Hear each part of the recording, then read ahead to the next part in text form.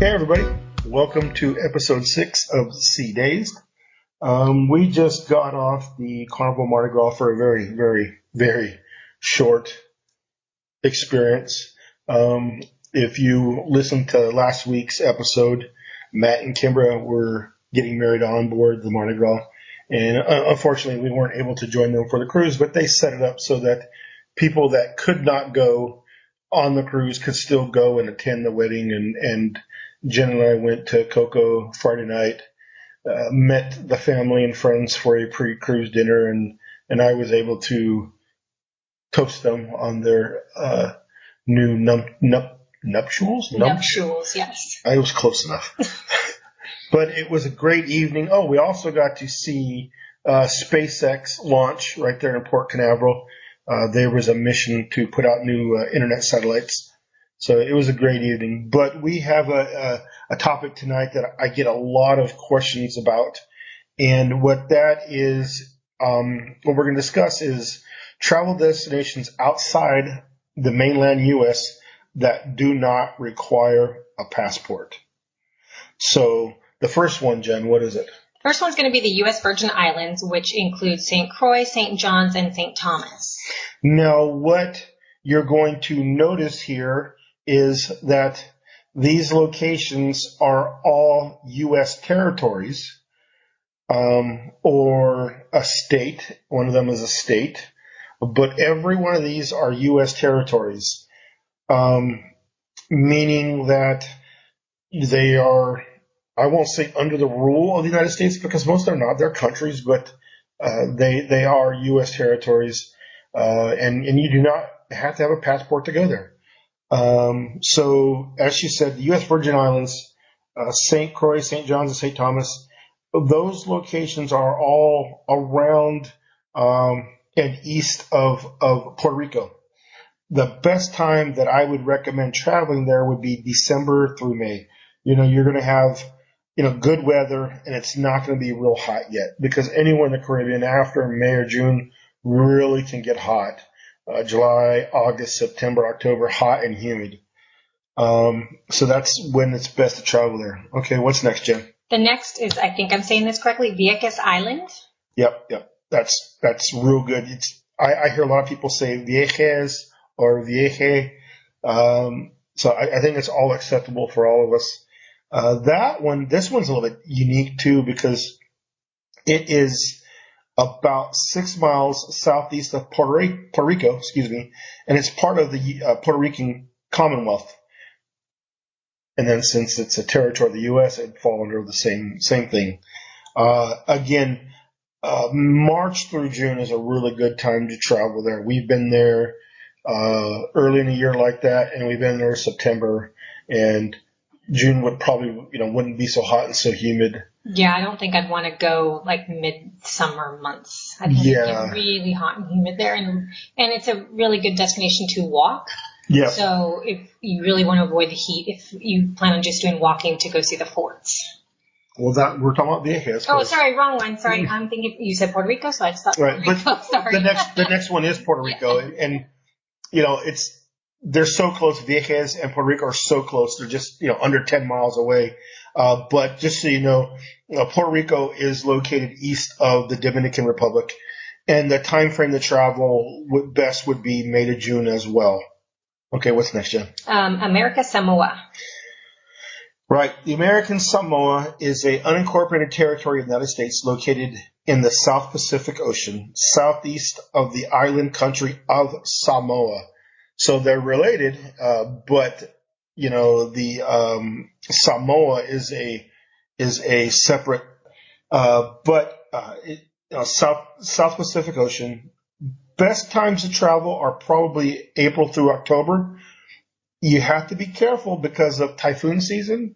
So anything late October or later, you could have some foul weather. But early in the year, spring through that summertime for us, that's probably a good time to travel there. The next is the Northern Mariana Islands. Right. The Northern Mariana Islands are U.S. Commonwealth in the Pacific Ocean, located east by southeast of in the Hawaiian Islands in the Philippine Sea. The best times that I would recommend to travel there are probably December through March. Probably a little tighter window to travel there just because of the locale and the weather. I was going to say that's a very small window of good opportunity. It is the Pacific, and you can travel any Pacific island because they're tropical, right? Right. But you have to be just like here in Florida going to the Caribbean, you have to be careful of hurricanes or typhoons. It's just where that is located in the Pacific Ocean, typhoons can really come up on pretty quickly. Okay. All right. The next one we have is Guam. Guam. I've been there one time on a training exercise when I was in the military. It's beautiful there. So Guam is located in Micronesia in the Western Pacific.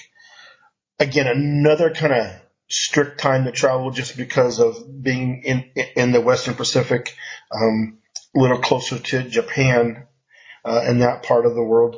You want to travel there January through May because that locale can definitely have typhoons hit and be, very, very humid. Okay. Next one would be your favorite, Hawaii. Yes, and everybody that knows me knew I would add this, even though we all know it's a state. But right. Yeah, but there are some people that still, I've had customers, honestly, that they don't really know. Hawaii is special to me. I really enjoy the culture of the Hawaiian people. I love living there. Now, for me, in my opinion, the best time to travel is any time of the year, honestly. But the least amount of rain is during March through September. What a lot of people don't know is that Hawaii is the only place in the world that it will rain every single day. Now, that is probably like Kauai, the Garden Isle. The name speaks of the beauty, but you got to think, okay, if I have a garden, what's the number one thing I need to do is water my garden, whether it be flowers, fruits and vegetables, etc. But it takes water, so it can be very, very wet there. So that March through September, I know that Mr. Traveler has a group cruise in March, going to Hawaii in 2025. And which is a great time of year because it can be a little bit cooler in that mid to high 70s temperatures, but it can get a little windy. We have our group cruise going in September. It can be warmer, but less windy. And what people have to realize is that Hawaii is the most secluded location or secluded island chain in the world. There's no other land or land mass within 2,500 miles of Hawaii. So if you're leaving, we'll say you're leaving Los Angeles and you're going to fly to Hawaii, you're looking at 5.5 hours or so. If you're leaving Japan, you're looking at 5.5 to 6 hours as well. Japan to Hawaii is probably going to be a little bit longer because of the possibility of headwinds, trade winds, as they call it. Now, when you go to Hawaii from the mainland, going to it, it's 5.5 hours. Going back, you're looking at 6 because of those trade winds. The winds, even though you're flying 35,000 feet, the winds are still that high. Although it's a U.S. state, a lot of people probably don't think of the states as lush and tropical, but because of the precipitation, there are many locations in Hawaii that still are wild and lush and tropical. Even on Oahu, you've been there with me to Oahu. Mm-hmm. There are parts of that island, and the Big Island is the same way, different microclimates. You've got Waikiki Beach, which is beachy, and I won't say it's lush, but it's tropical because of the water and the waves. Then you can go to the west end of the island, and it's semi-desertous. Or if you take the interstate and then take either H2 or the Likelike Highway, you go up through the Koolau Mountains, and you end up on the other side of the island, and it's called the Windward Side. And it's windward side for a reason, because there's more winds there, and it's lush and tropical and green. The highway to heaven is on that side. I don't know if that's open anymore, but it's still there. So, my favorite place in the world, Mr. Traveler and I have a group cruise scheduled there for 2025. But, you can go there and visit an island for a week, and we'll probably want to go back to another island. And that's why the cruise is so special, because you get to see multiple islands. And the last thing, we have something that most people probably don't even think about, is a closed loop cruise. Right. So most of our listeners that cruise will probably get this, but I know that, I've been contacted by some people who are new cruisers and might not understand what a closed loop cruise is. So there's two types of cruises. The one that I'm focusing on here is because you don't need to have a passport. It is still recommended, but don't have to, is a closed loop cruise. And what that is, and I'll give you an example. Say you're getting on the Mardi Gras, the Carnival's Mardi Gras ship, right? And you're leaving out of Port Canaveral. And you go for 7 or 8 nights. And you go to, we'll say 7-night Eastern Caribbean, San Juan, St. Martin, St. Thomas. And you come back to the same port of Port Canaveral. That's a close-ended cruise. Or say you take a shorter cruise out of Miami that hits up Nassau and maybe, what's the other one? Freeport, perfect. Goes back to Miami. That's a close-ended cruise. Now, say you get in, say you take a Princess cruise and you get on the ship in Fort Lauderdale. You go down 12, 14 nights, right? And you go down, you go through Panama Canal, all the way to the Pacific side, and you end up in San Diego. Or vice versa, San Diego, Panama Canal to Fort Lauderdale. That's an open-ended cruise. That cruise you have to have a passport for. Now, this is not determined by the cruise lines. This is determined by Department of Justice and Immigration. Right? That's the rules that the U.S. government has set for U.S. citizens. So if you want to go on a cruise, if you go on a cruise and you don't have a passport, you can still go on a cruise. It just has to be a closed-ended cruise, leaves from one port and returns to that same port. So it's pretty simple, less checking. When you do an open-ended cruise, it's a little more stringent, as far as reporting information and proving your citizenship. Well, to me, closed loop cruises would just be easier because it's less flight coordination, less time, because you leave and come from the same airports and everything. Oh, definitely. And open-ended, you have to make new arrangements for new flights for a whole different state. So I just think a closed loop cruise would be the easiest in the first place. Right, but Don't you see less stuff though, maybe? Well, yeah, it's a perfect, the example that I use, go from Fort Lauderdale, go all the way through the Panama Canal, and you end up in San Diego. On that 14-night cruise on the Atlantic side, you're probably going to have 3 or 4 ports. Right. And on the Pacific side, you're going to get to see Mexican ports that on a 7-night Mexican Riviera, you are not going to be able to see. Right. So, on a 14-night, you'll probably roughly get, on that itinerary, you're probably going to end up with like 6 to 8 sea days. So if you got 14-night, you got 6 sea days, you still got 7 ports, 8 ports to see. So your point is very valid. You're going to be able to see more ports on that. You're just going to start and end in 2 separate locations. I was trying to think if I could think of anything else, but I just wanted us to have something out there short and sweet. I personally, Jen's got a busy work week this week, and I got some stuff I'm working on for travel, but I still might put out something short this week just so that we have a couple things out this week that are short but still people able to listen to while they're driving or something. Also, I believe I've got a couple couple guests set up for the next couple podcasts. Of course, we spoke with Matt and Kimberly last week, and they'll be back next weekend, so I'm gonna give them a week or so to decompress after saying goodbye to family and friends and enjoying their new married life together.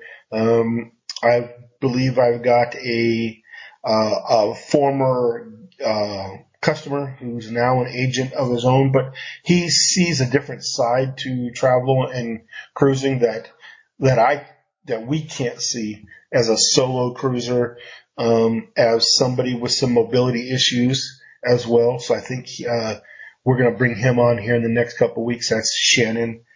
I'm still working on some other guests because I'd like to have more guests involved with us as we move forward with this podcast. I don't think I have anything else. Do you have anything you want to add? I don't think so. I think you covered a lot of it, and I know a lot of people, getting a passport can be a little time consuming and stressful and can take longer than you think. So sometimes knowing your options if you don't want to obtain one, or you're missing some documents, you need to get one. Sometimes it's easier to know what your options are if you don't want to get one or not. Some people aren't able to get one. So it's nice to know your options without having one. Yeah, and including everything that you said just now, like where we're at now, where we live in this region, since the pandemic, I don't believe they've reopened those passport offices, those federal facilities. So I don't know. I went to the post office. Yes, but say it's a last minute thing. Oh yeah, I don't know, because I think some of those offices were like in airports and stuff. I don't know if they've reopened.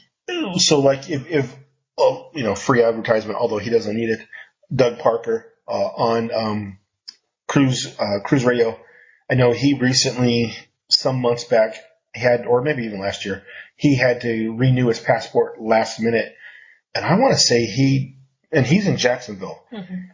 I would have thought it would have been easy, like to go to the state capitol in Tallahassee from Jacksonville. No, he had to go to Atlanta to renew it in person. So, it could be really difficult for somebody who is planning something last minute with friends and family, and they don't have the ability to get a passport in a real timely manner.